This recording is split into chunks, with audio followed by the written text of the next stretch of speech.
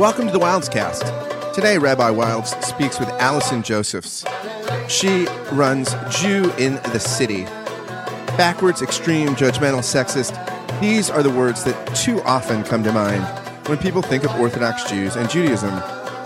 This is the battle Jew in the City has been fighting since 2007.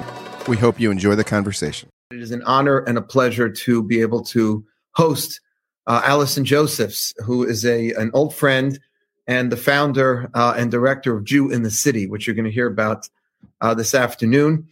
Jew in the City attempts to reverse negative associations about religious Jews by highlighting an approach which is really based on kindness, tolerance, and critical thinking, and also tries to make Orthodox Judaism more well-known, better well-known, I should say, and more accessible.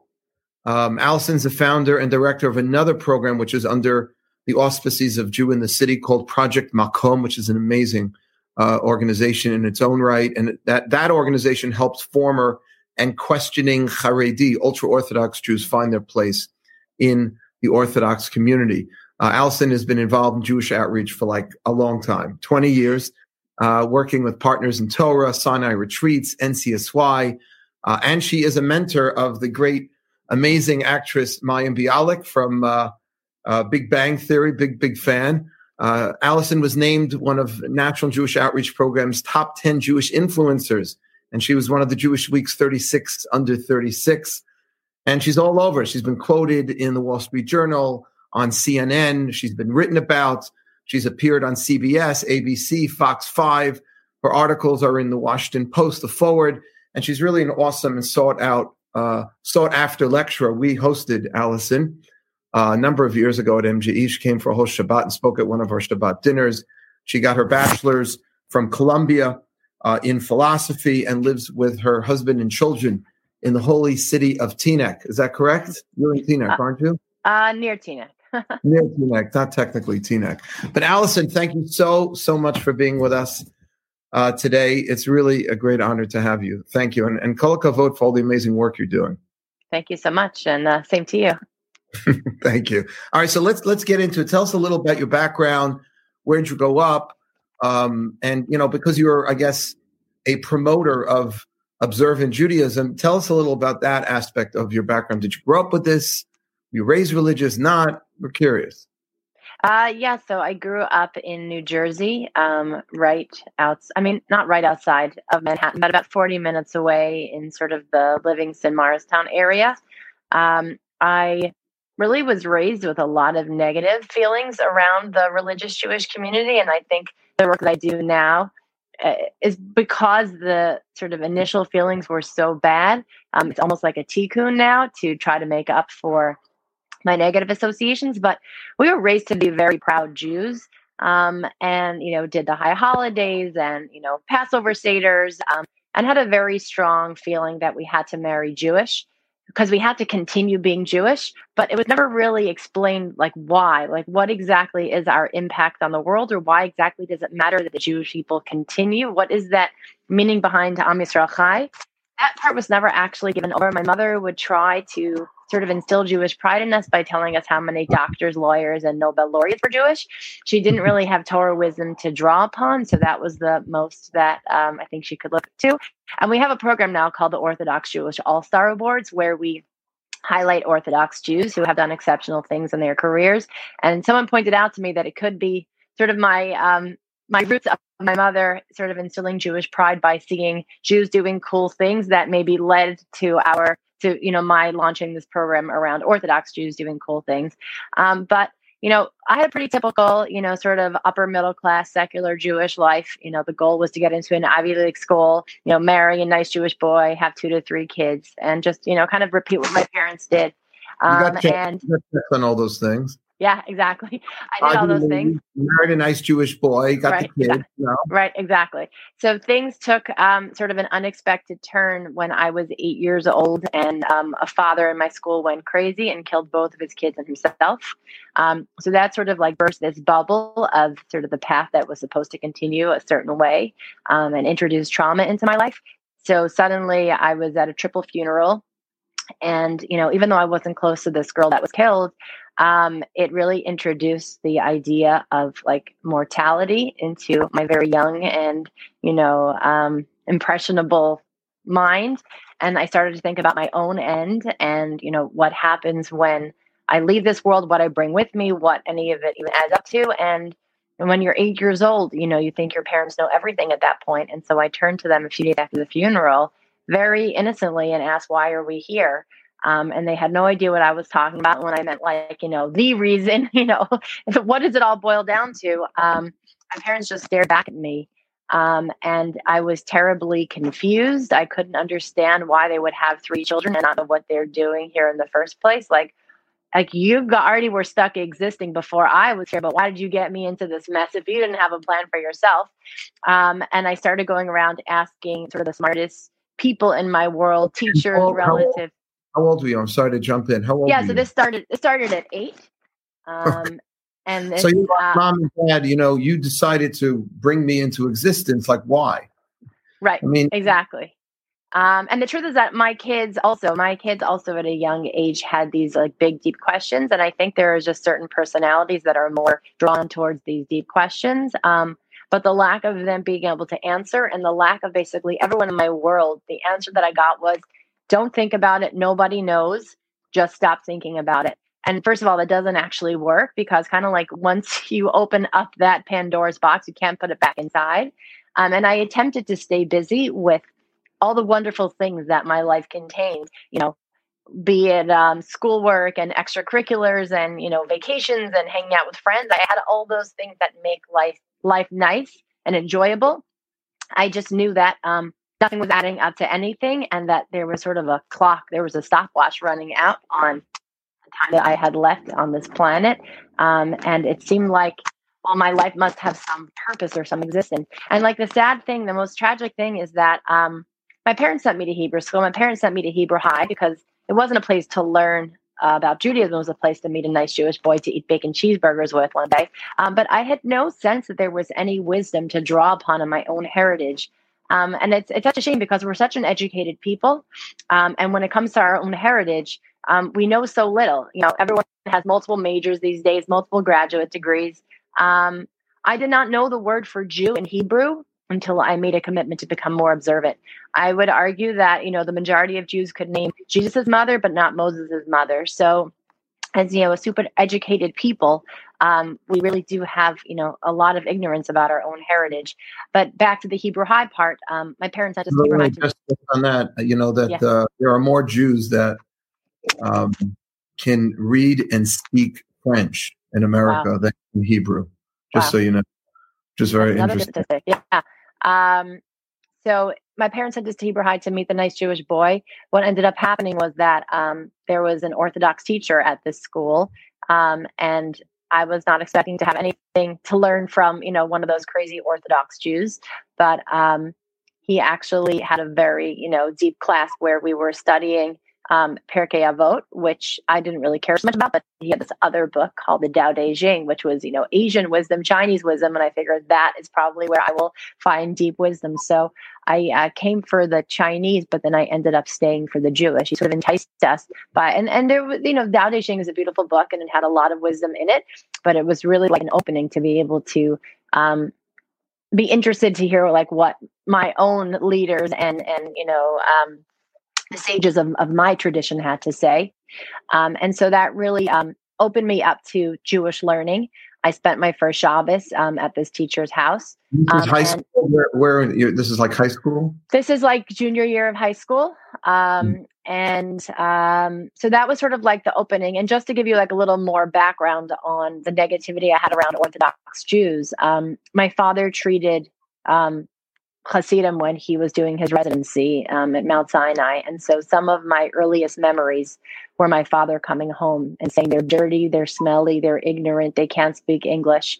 And I didn't have sort of the perspective to be able to separate out my father's bias or a few bad experiences that my father had that wasn't representative of the entire Hasidic population, the entire Orthodox population. My father painted with a broad brush. And we really sort of looked at the religious population as the other. And I in turn internalize that information, and I also then base my information on the community on every negative headline. And it's really almost always the negative stuff that gets picked up, all the acts of kindness, all the positivity that's just, done behind closed doors, it's quietly. And then can I just stop you there? Because sure. it's an interesting paradox, because what you're describing is that what seems to have drawn you to, I guess, I don't know what you want to call it, classical Judaism or more Jewish depth and orthodoxy ultimately, is the lack of knowledge, and lack of wisdom. And then when your dad comes home, and and I've heard this from a lot of your father's not unique, Orthodox Jews have a tendency to be seen as primitive, as less sophisticated. But what's ironic to hear is that what drew you, let's say, away from whatever other denomination, I don't know if you had an official denomination with which you affiliated, but with the lack of knowledge, you want more substance, you want more depth, you want some wisdom. And now you're going to Orthodoxy, and yet so many people think of Orthodox Jews as lacking in that very wisdom, lacking in that sophistication. They're not progressive, they're primitive, they're old schooled. I mean, how do we reconcile that, We found an organization that deals with that problem exactly. We found an organization which uses the word Orthodox. I set you up. I'll tell you, I worked in Jewish outreach for years, and the word Orthodox is a dirty word, and it's a scary word, and it's a loaded word. And I can tell you, I know that we have people that, if someone, a donor, a board member starts talking about their involvement with us, the minute they hear Orthodox, boom, they end the conversation. They don't want to talk about it anymore. So I know that we stir a little, trouble up by using that word, sort of out there. At the same time, Orthodox only gets used about us. It only gets used about us in the media for all the crimes we commit, for all the bad things that we do.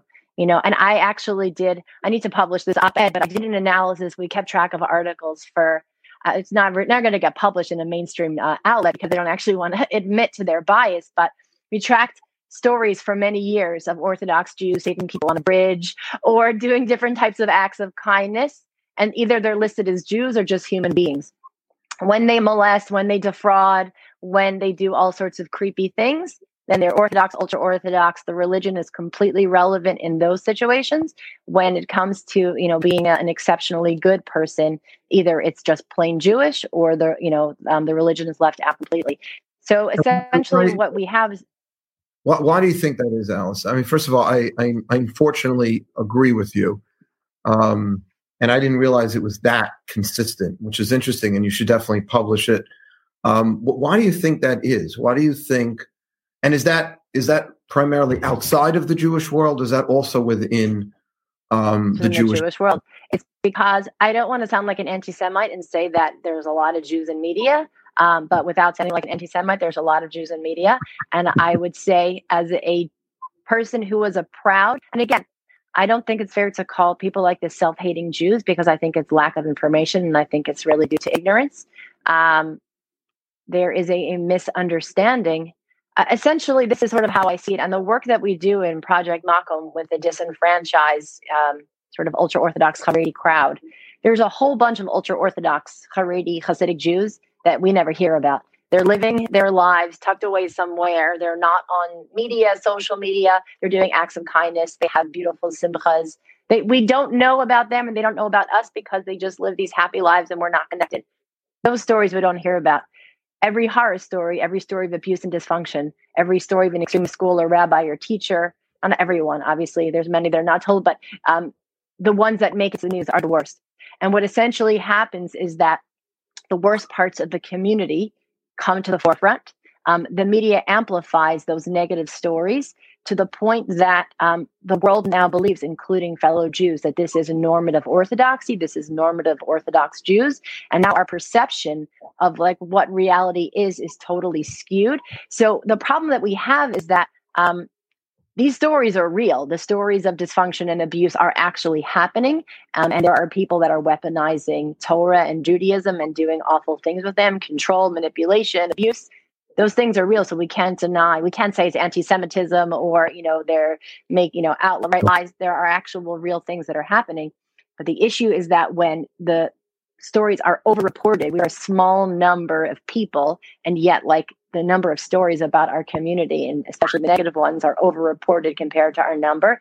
And then what you end up happening is that you have, people that only see us through the bad. So I would say members of the media, and I've been told explicitly by members of the media, they have shown their bias to me quite explicitly.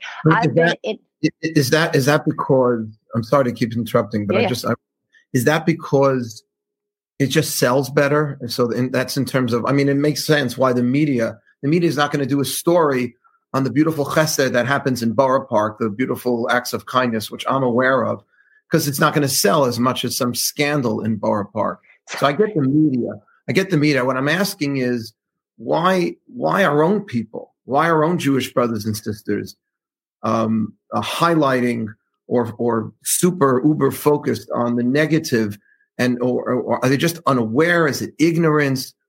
Is it some sort of justification? Well, I'm not living that way. Sometimes it's easier for a non-Jew to accept a religious Jew than it is a Jew who's observant, because it's like implying, well, you're holier than thou, or you're living in a way I should be living, but I'm not, and I've chosen not to. And I've seen this with a lot of my students who have become observant over the years. They have such a harder and more difficult time with their siblings or their parents than they do with their non-Jewish colleagues at work. Yeah. Because a non-Jewish colleague at work can say, oh, that's your religion. I'm Christian, you're Jewish. It doesn't impinge upon me. But your parents, your brother, your cousin, is that it? I think that there's multiple factors going on. One part of it is certainly for some people, there may be a guilt factor of, if you're living this type of Judaism, I'm not, does this speak negatively to me? I've heard Jews before sort of call themselves, I'm a bad Jew. It's sort of a certain like shamefulness or embarrassment. So even if the observant Jew is not putting that information or those sort of projecting that onto them, they're sort of projecting it onto themselves. They're feeling it from their own maybe guilt or shame. Then there's point number 2, where there actually are judgmental Orthodox Jews and people are reacting to feeling judged. And that's a point where, people in the community, we need to, sort of look to ourselves and say, are we putting out any messaging or, feelings that might make someone feel less than? Sometimes it's their thing. Sometimes we're adding to it. And then I would say another piece is just plain misinformation.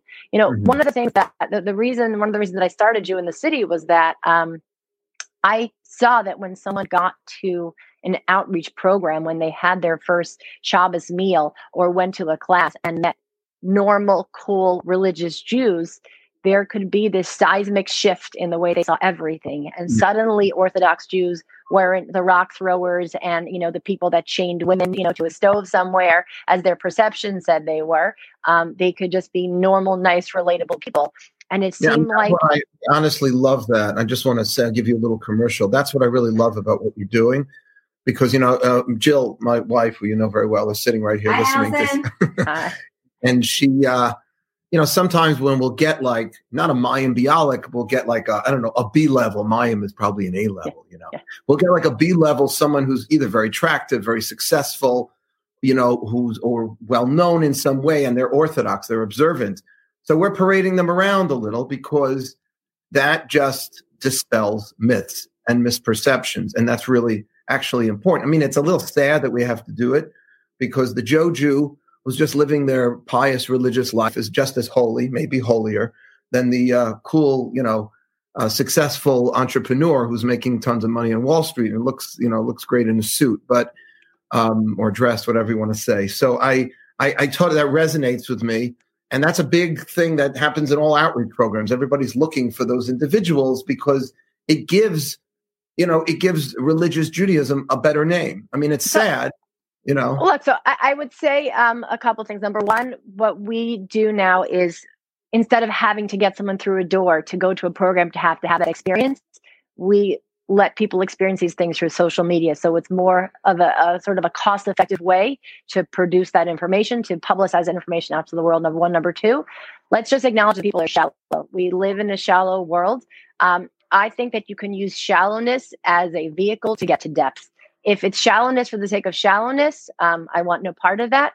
If it's shallowness in order to get people's attention so that you can now speak to, their soul, then I think that makes sense. So Great. I do think, as part of our mission statement is about making Orthodox Judaism engaging.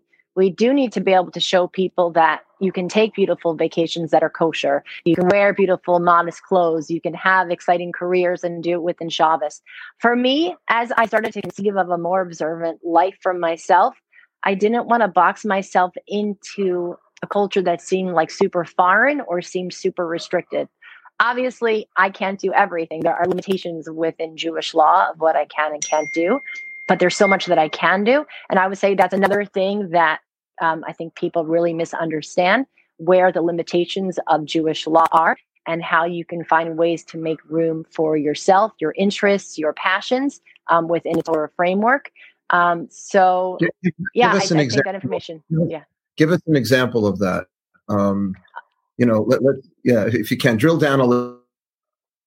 Of how you can, you're saying in terms of, look, for the All-Stars, the number of companies that, we've seen, major organizations and companies, whether it's, we have someone high up at Madison Square Garden, someone high up in Ford Motor Company, treasurer of Ford, general counsel, Madison Square Garden, Emmy-winning writers and producers, people at HBO, the All-Stars that we featured have spoken in our interviews that we've done with them about how the companies and organizations they work with bend over backwards to accommodate them for Shabbos and holidays. So that's sort of like one piece, I think for a lot of people, knowing that there's room within their career to, add in Shabbos or observe holidays, that's an important piece. And I guess Mayim Bialik is, a super example of that as well. So Mayim, the challenge with Mayim is that there has not been until Mayim, an actress, a Shomer Shabbos actress in Hollywood. She fortunately was on a show that did not tape on Shabbos. When it came just for the listening, a Shomer Shabbos means Sabbath observant. Sabbath observant. For the Big Bang Theory, there were episodes that taped on holidays, and this was something that we had to discuss, how she was in a position where she did not feel like she could just quit her job and tell them, sorry, Big Bang Theory, it's, me and Sukkot all the way. And I think it's important as someone who's growing in observance to be realistic about where they are and what they can handle. So we spoke about ways. How does she minimize her, sort of desecration of the holiday, if there are days she has to come in during the holidays? So we spoke about, getting driven to work by a non-Jewish driver, having him open and shut the doors, really trying to minimize ways to break the holiday for days that she had to come in and read lines. She's now on a new show called Call Me Kat, which she is the star of and a senior co-producer with Jim Parsons.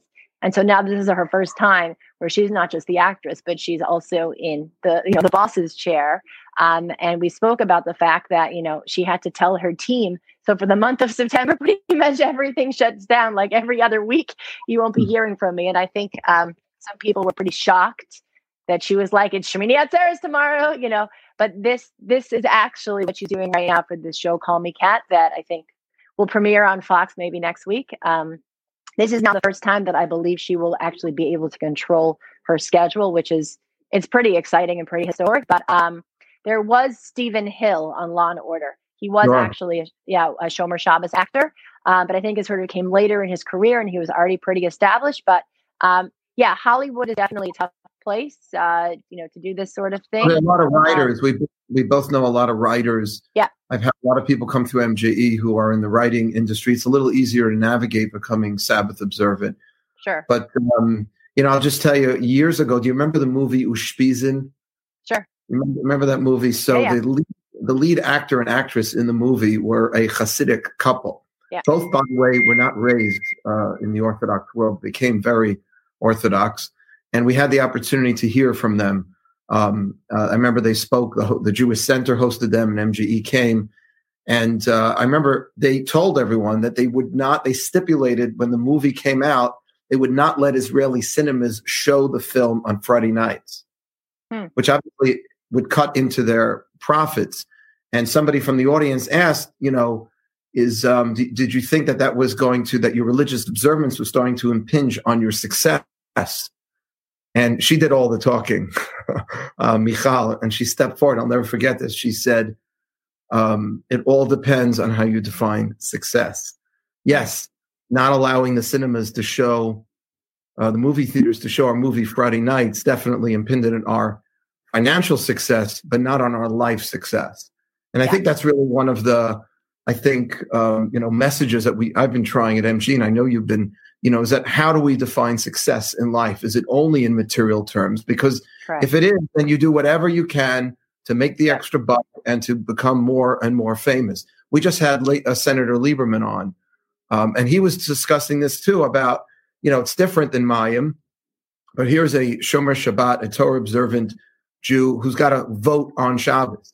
Mm-hmm. He walks, and the Secret Service had to follow him, after he was chosen by Al Gore to be his running mate. Now he has a Secret Service signed to him as he's walking 3 or 4 miles to Capitol Hill to vote. So I just think that's such a great message for our listeners and our viewers and our participants at MGE, and just any other examples of Jews that are trying to negotiate, their lives out there and not just shut it down and say, well, if I'm going to be a Torah observant Jew, if I'm going to be a Shomer Shabbat, Sabbath observant, I can't do what I really want to do in life. It's not true. We all know that we can work it out, and I just think that's such a powerful and important message. No, so look, our All-Stars, and we've had 6 years of All-Stars so far. We had the kid, David Mazouz, that starred in Fox's Gotham. He played Batman. And in our interview, you can check it out. He says that his favorite subject in school was learning Talmud. And, when he accepted his award at our event, he said, when he makes a list of all the things that he is, like Jewish is always at the top. Look, there are definitely people that have made this balance. Certainly as you get higher up in your field, anyone that has remained Sabbath observant is doing so out of great conviction. But I think it's important to note that, it's certainly possible. And I think that the message that we like to give over from the All-Stars that we highlight is that it's not their success that actually counts. It's their conviction that really makes them All-Stars and makes them great, because, success is a mix of, raw talent, hard work, a little bit of mazel, but having the conviction to say, this is who I am and this is who I'm not. We had last year, the chief technology officer of OpenTable. Their company was sold to Priceline on Shavuos. And so the CEO said to Yes, you got to be there, the IPO. And he said, I won't. And he said the CEO was stunned that he said that. And he didn't show up. It was his holiday. That's how it was. And he said when it was all over, even though it was kind of tense beforehand, he came to him and he said, I respect you. You have your boundaries. You know who you are and who you're not. And what Yessi said is that he's constantly around billionaires that, kind of still don't have enough. When you're only sort of gathering material things, then there's always more that you could, want and you could desire. Spiritual matters have a different, way of being. We just are still reading about Joseph in these parshiot, in the Torah portions. And this is really, I think, one of the greatest models. Joseph, I think, is the greatest model for the work you're doing, Allison, because Joseph, even when he was fetched out of jail and he had this opportunity to impress Pharaoh to get out of prison, what does he say? He says, Biladai, it's not me, Elokim ya'aneh et shlom paro, it's God. Ultimately, that's going to interpret your dreams. And he mentions God's name 3 or 4 times in that one, episode with Paro, who, by the way, was being worshipped as a god himself. Mm-hmm. And he never shied away from that. And I always believe that he was supposed to be the model, that you're proud of who you are and you're successful at what you do. People are going to respect both. And Rabbi Jonathan Sachs of blessed memory, this was one of his he had so many amazing lines. One of my favorite of his lines, he says that non-Jews respect Jews who respect their Judaism and are a little embarrassed of Jews who are embarrassed of their Judaism. Mm-hmm. And it's not about necessarily wearing our Judaism on our sleeve. We're supposed to be modest about, but the idea that we're proud of who we are and that we're going to bring to the workplace and we're going to make, because that's really, we were talking about, what's the relevance? I was asking you, why did you turn to this at such a young age yourself, personally? Mm-hmm. That's because you found relevance in it. You found meaning and purpose in your Judaism. And there's so much meaning and purpose and relevance. And for that to be, put aside because, my career is more important. Well, what's going to keep your career interesting to you? What's going to keep your career, what's going to keep your values as you continue to negotiate the complicated issues that come up in your career? Let me ask you, I'm going to turn the conversation a little. I have two more sticky, a little more, I don't know, I would say controversial questions. Number one, did your work get harder during the Trump era? Because a lot of, Orthodox Jews were very into Trump, or are into Trump. He's still the president. And that was like I don't know, was that more of a turnoff amongst non-Orthodox Jews or about Orthodox Jews? And was that, and I'm curious about that. Yeah. I mean, we really just try to avoid politics as much as possible, to be honest. That's sort of the best that we can handle it.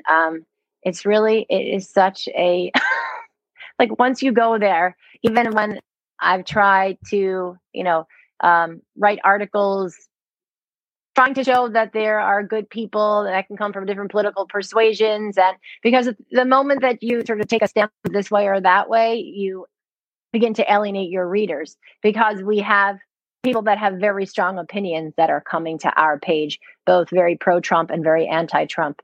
The best thing that we've really been able to do is to just sort of ask people to, show respect and try to. I saw a beautiful piece of Torah in the name of the Lubavitcher Rebbe, and it was around Sukkot time, right when there was an election, maybe midterm elections, where he said that normally we think of the lulav and the esrog as representing four different types of Jews. So one has both the Torah and the good deeds. One has neither. One has one of one. One has one of the other. But he said his understanding of the four species is that they have actually all of them. All four species has all of those things, Torah and deeds, but they all have a different way of getting there. Mm-hmm. And so sort of what I called upon our readers to consider is that pro-life, pro-choice, pro-guns, anti-guns, name your issue, name your hot button issue.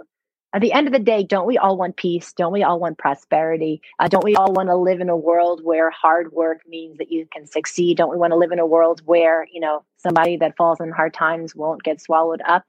Isn't that the world that we basically all normal, sane people want to live in? I think the answer is yes.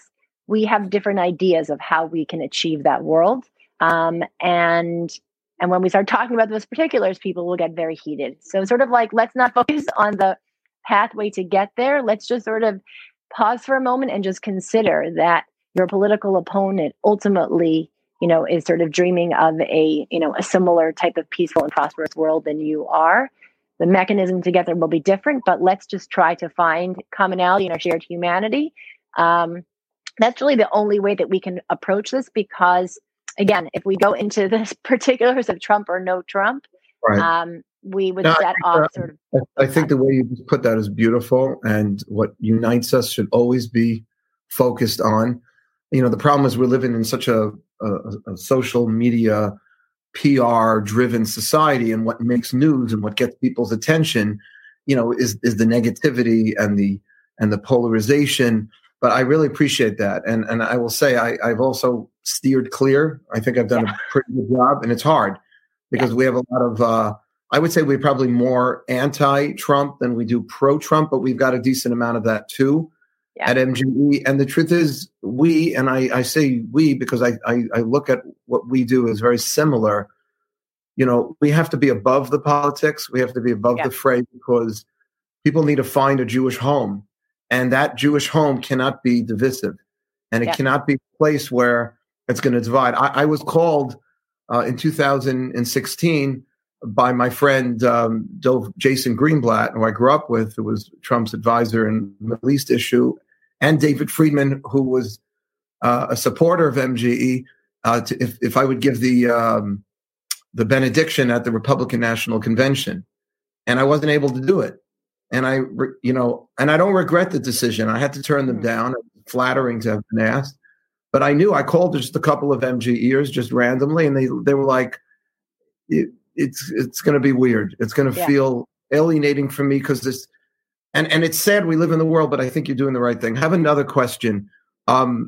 Just in terms of COVID, please God, we're seeing a little light at the end of the tunnel. Actually spoke with a friend in Israel.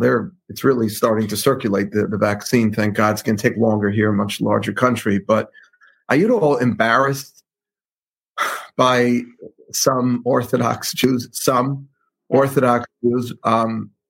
who seem to be flouting all the social distance rules, large events, weddings, and the like, without masks, just completely? Yeah. What's your, how do you deal with that? Look, the way that I try to approach every issue is with nuance. What I find is that when I try to approach issues with nuance, I end up getting everybody upset. Let's dig into that right now. I think we have to kind of unpack a few different things like going on. Number one, there were actually plenty of Orthodox Jews that did shut down right away. In fact, in Bergen County, the rabbis, shut everything down before the local government even asked them to. And I think saved a ton of lives. And I think were sort of the catalyst to lots of other Orthodox communities around the country shutting down early and saving lots of lives. So I guess piece number one is that there's all these sort of underreported Orthodox Jews doing exceptional and very careful things and nobody knows about them.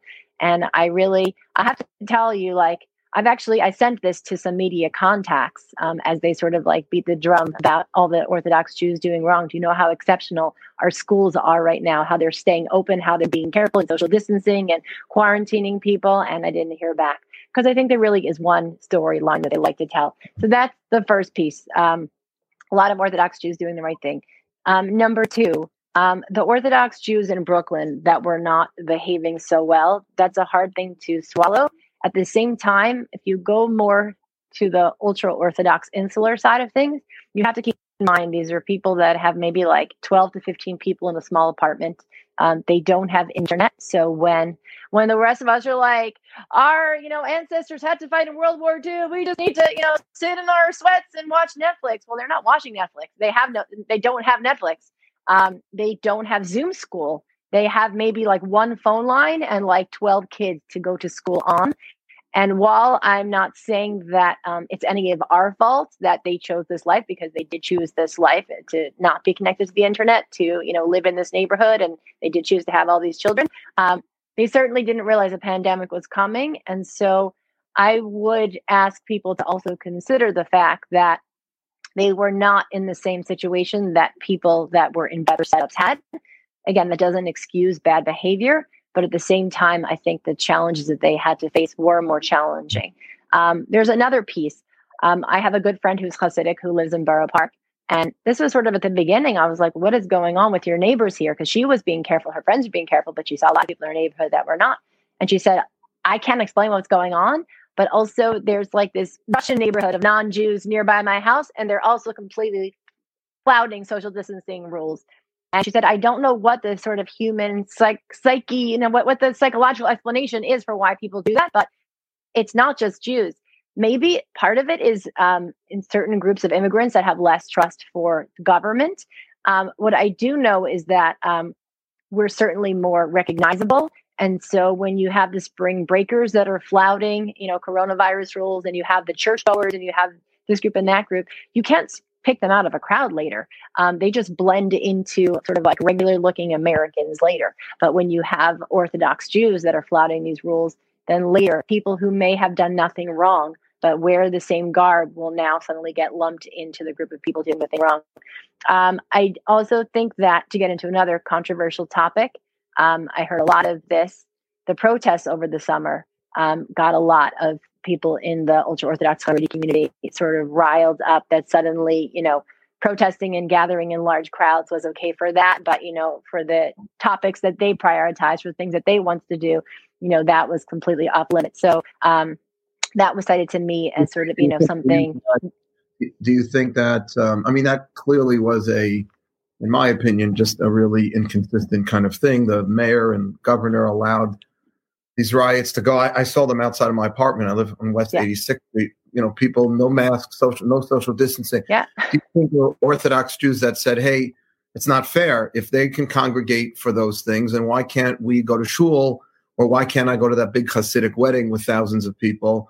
If and if that's the case, that's what I'm struggling with, honestly, on a personal level, because two wrongs don't make a right, and just Correct. because it was unsafe what the city allowed in terms of the riots, George Floyd and the like, and I think it's wrong for Orthodox Jews to have done what they did. But I don't know. What's bothering me is that in the modern Orthodox world that I'm operating in, I was part of that whole group with the Teaneck. I know about all that, and we shut down Purim already. Yeah. And it just seems like, and it's not the whole ultra-Orthodox community. It's not, because I know I have plenty of friends in that world, and they're very careful. But it just seems like it just went on, and it's still going on. So even if someone has 12 kids and they don't have the internet, like, okay, by now they know. And then the response I've heard is, we already got it. I mean, correct. so many Orthodox. There's certainly, and what I'll tell you is that there was actually talk over the summer that maybe they actually had immunity because there were no new cases over the whole summer. And this is something that actually troubles me more, because then it's saying it's not a problem for us. But I said to someone, like, if your house is burning down, even if you don't care if it's burning down, right, the next door neighbor's house can catch on fire. And no, so what they're saying is that they couldn't be carriers of a virus if they're already immune, so they can't get it, so they can't give it. But the person that sees them on the street or in the store doesn't know that, and so it's Hashem. Look, there are also people that have very misdirected understandings of Judaism. For instance, I spoke to a Hasidic lady who told me, I know a very special rabbi, and he continued to go to shul every day during the pandemic until he died al Kiddush Hashem from coronavirus. Oh, and I said, you mean he died al suicide? And so something that I've heard, and look, I'm working with a lot of Hasidim and ex-Hasidim now. So there's one piece to it that there are a lot of Trump. Did somebody tell her that, actually? I mean, where did she hear this? I don't know where she got. I don't know who told her that. I was in, Jill and I were in Muncie for a couple of months, and I was praying outside most of the time. And then I went in and I saw a certain minyan, and I'm like, no masks. And they were davening on behalf of the head rabbi who contracted COVID. I mean, it was, in other words, they were in a room with almost no ventilation. There were probably 50 or 60 men davening, praying, saying Tehillim for a rabbi who got COVID. It was just like, what the heck is going on? Right. So I think it's also a piece that, but it's not, but then I was at 5 or 6 other minyan in Muncie, all outside, all social distancing, all masked, and incredibly, that's very important for people to be aware. It's, as they say in Hebrew, yesh v'yesh, there's both. Correct. Both are happening. So the media will not report. The media will not report on the Orthodox or ultra-Orthodox Jews doing the right thing. They only want to report on the Orthodox Jews doing the wrong thing. That's number one. Number two, I do think that the memory of the shtetl is shorter in the minds of the more insular Jews, in that, in my family, my grandfather, I have one grandparent who was an immigrant. The rest were in America longer. When he was 12 years old in Ukraine, some anti-Semitic neighbors lined up his family one day to see how many Jews a bullet could go through. And for the rest of his life, he had a distrust of non-Jews. And he raised my mother to believe, like, ultimately, they want to all kill you. They want to all get you. And she didn't believe him, to that same extent, because she, was part of America. And we believed that even less because our best friends were not Jewish. But from my grandfather's memory of sort of shtetl life, this was a very serious thing. They'll turn on you at any moment and you can end up dead. I think for people that have, I don't want to say assimilated, because I think that we're still observant and we're still very, proudly carrying on our Jewish traditions and rituals.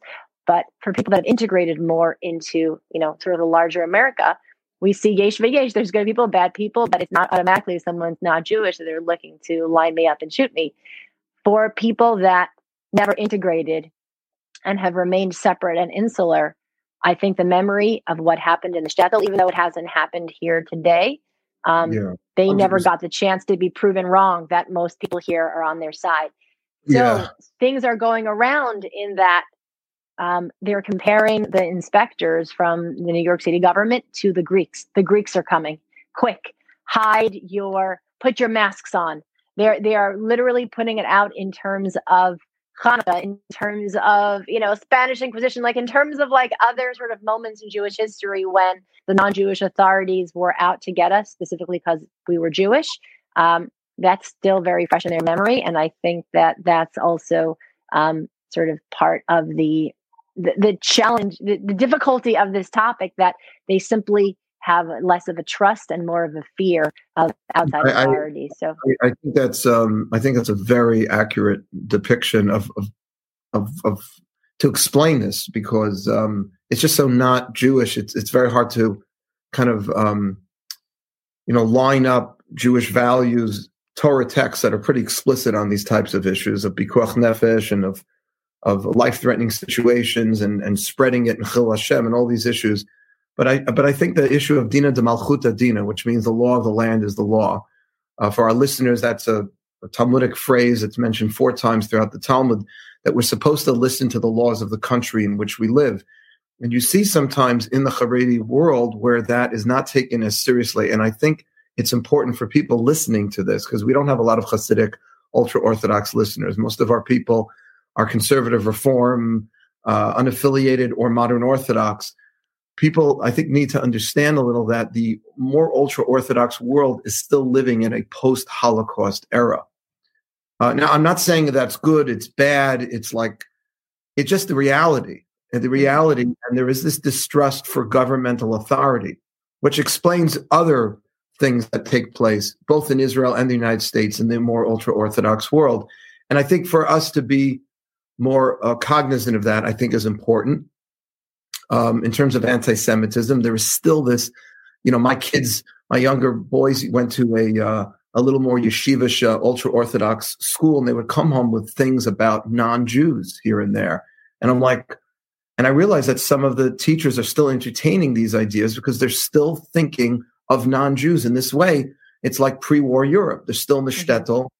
Mm-hmm. So I think it's important for us to be aware. Now, I'm wondering what's being done because your work with Makom, with helping some ultra, is there any work being done in the ultra-Orthodox community to try to, I don't know if it's educate or enlighten, that there is a difference between your classic American non-Jew living, not that there is no anti-Semitism, there still is anti-Semitism in America, but it's very different than European. I'll tell you the challenge, though. There's been this uptick of attacks in New York City in the last few years. And the group that is getting the most targeted is the ultra-Orthodox or Hasidic male. So the problem is that every time these attacks happen, it only reinforces their feeling of terror, of it's not safe to go outside, of, they're out to get us. With the Jersey City shooting and the Muncie stabbing, just over a year ago. So what I can tell you, we're working on sort of, I see our work at Makom. Like I said, these are the abuse and dysfunction cases of the community. The happy cases don't contact us. We sort of see ourselves as triage from the people that got hurt sort of in this world and sort of using Judaism as a weapon. But I can't not think of prevention, because I started Jew in the City sort of to break down stereotypes about Orthodox Jews. When I was confronted with this crowd from Makom, what I realized is that it's not intellectually honest to call it stereotypes. It's actually happening in some cases. It's just that we have to be careful to not assume that this is most Orthodox Jews. These are the worst and saddest stories. We changed our mission statement actually from breaking down stereotypes to reversing negative associations. And that way we were able to kind of take both pieces of our work and sort of find a unifying message. And so when I think about prevention, how do we prevent the challenges of the community? When we prevent different types of abuse or different types of, closed-minded thinking, that will ultimately alleviate the negative headlines, that will ultimately alleviate people, feeling disenfranchised and wanting to find a new place. So we've done some work behind the scenes on trying to stop the problems before they exist. I would actually put attitudes towards, the rest of the world lower on the list, because higher on the list, in my mind, is child safety. There are issues about, children being safe, free from abuse, having the information they need.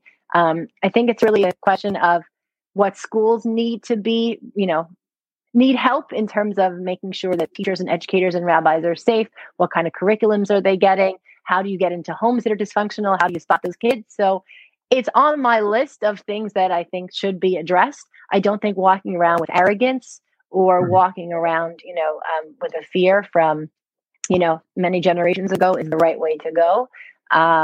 But if I consider the issues that exist, child safety is higher up there. So it's on the list, but it's not at the top. Yeah, no, it's like talking about Israel's, image in the world when there are rockets being fired at them. They're not thinking about their image; they're thinking about being protected from the. I hear you, and you've got the right. I mean, I have to tell you, Allison, I call a vote to you because you're so honest, which is really refreshing, and you're so proud of being a Jew and of Torah. And I think that is just a winning combination. You're going to be, and you have been successful, in my opinion, because you're straight with people and you don't deny when there is problems, when there are issues in the Orthodox community, but you're pointing out the fact that they're being highlighted inappropriately and giving the impression to the other 80% of American Jews or world Jews that are not Orthodox and that are looking at their tradition and saying, maybe I should take a second look. The Shabbos thing sounds really good. I want my kids to get off their phones a little. I'm stressed out and there's just such beautiful, things coming out of the Orthodox community in terms of our family building and in terms of the passion and vibrance and support and love for the state and people of Israel. For so much of our people to be turned off to that because of the actions of a few is just a crime. And so I applaud you for shining a big spotlight on all of the simple Jews living happy religious lives, and trying to help those from the Orthodox community that are the subject of abuse. And we've had, at MGE, we've had the great honor of meeting some of those very, very special individuals that you've helped. So I thank you, and I want to give you a bracha that you should continue your holy work. It really is holy work, and you're doing it magnificently because you're doing it honestly and you're doing it sincerely. And those efforts will always be rewarded by Hashem. And we should just continue to, teach Torah and inspire people with a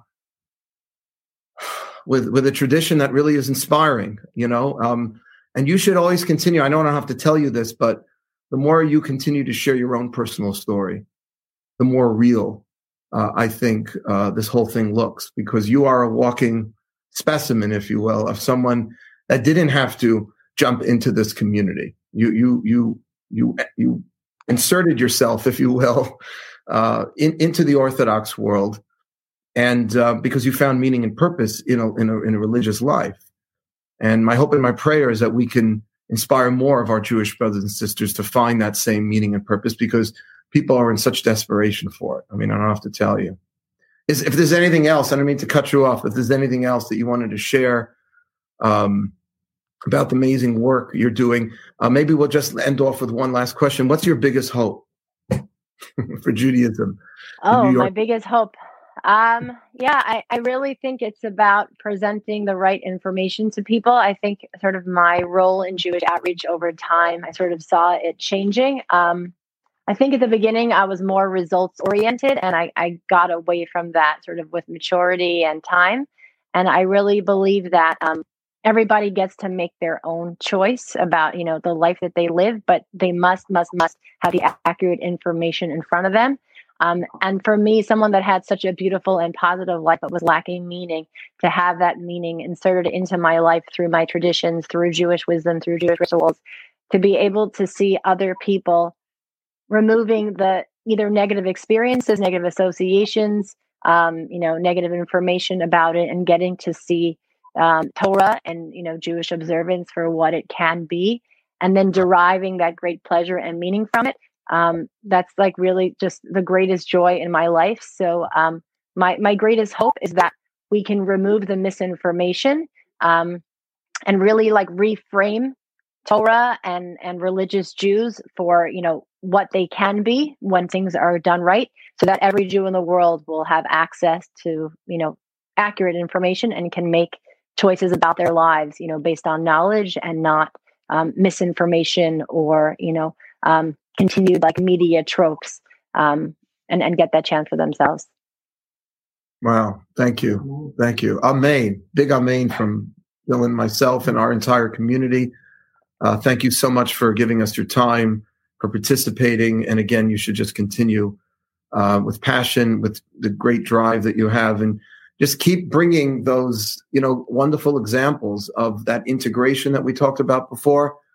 I grew up, just so you know, like as a very proud, I'm like a poster child for Yeshiva University, modern Orthodoxy, blah, blah, blah, because I believe in that kind of integration, and I love when it gets highlighted, and you do that so well.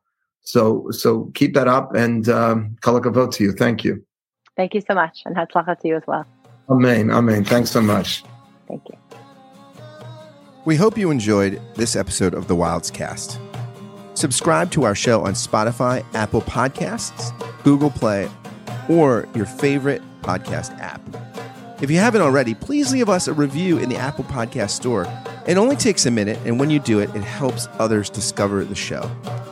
Music from today's episode comes courtesy of Yosef Wilds. For more information about the Manhattan Jewish Experience, please visit our website at jewishexperience.org or follow us on Facebook, Twitter, and Instagram. Thanks again for joining us.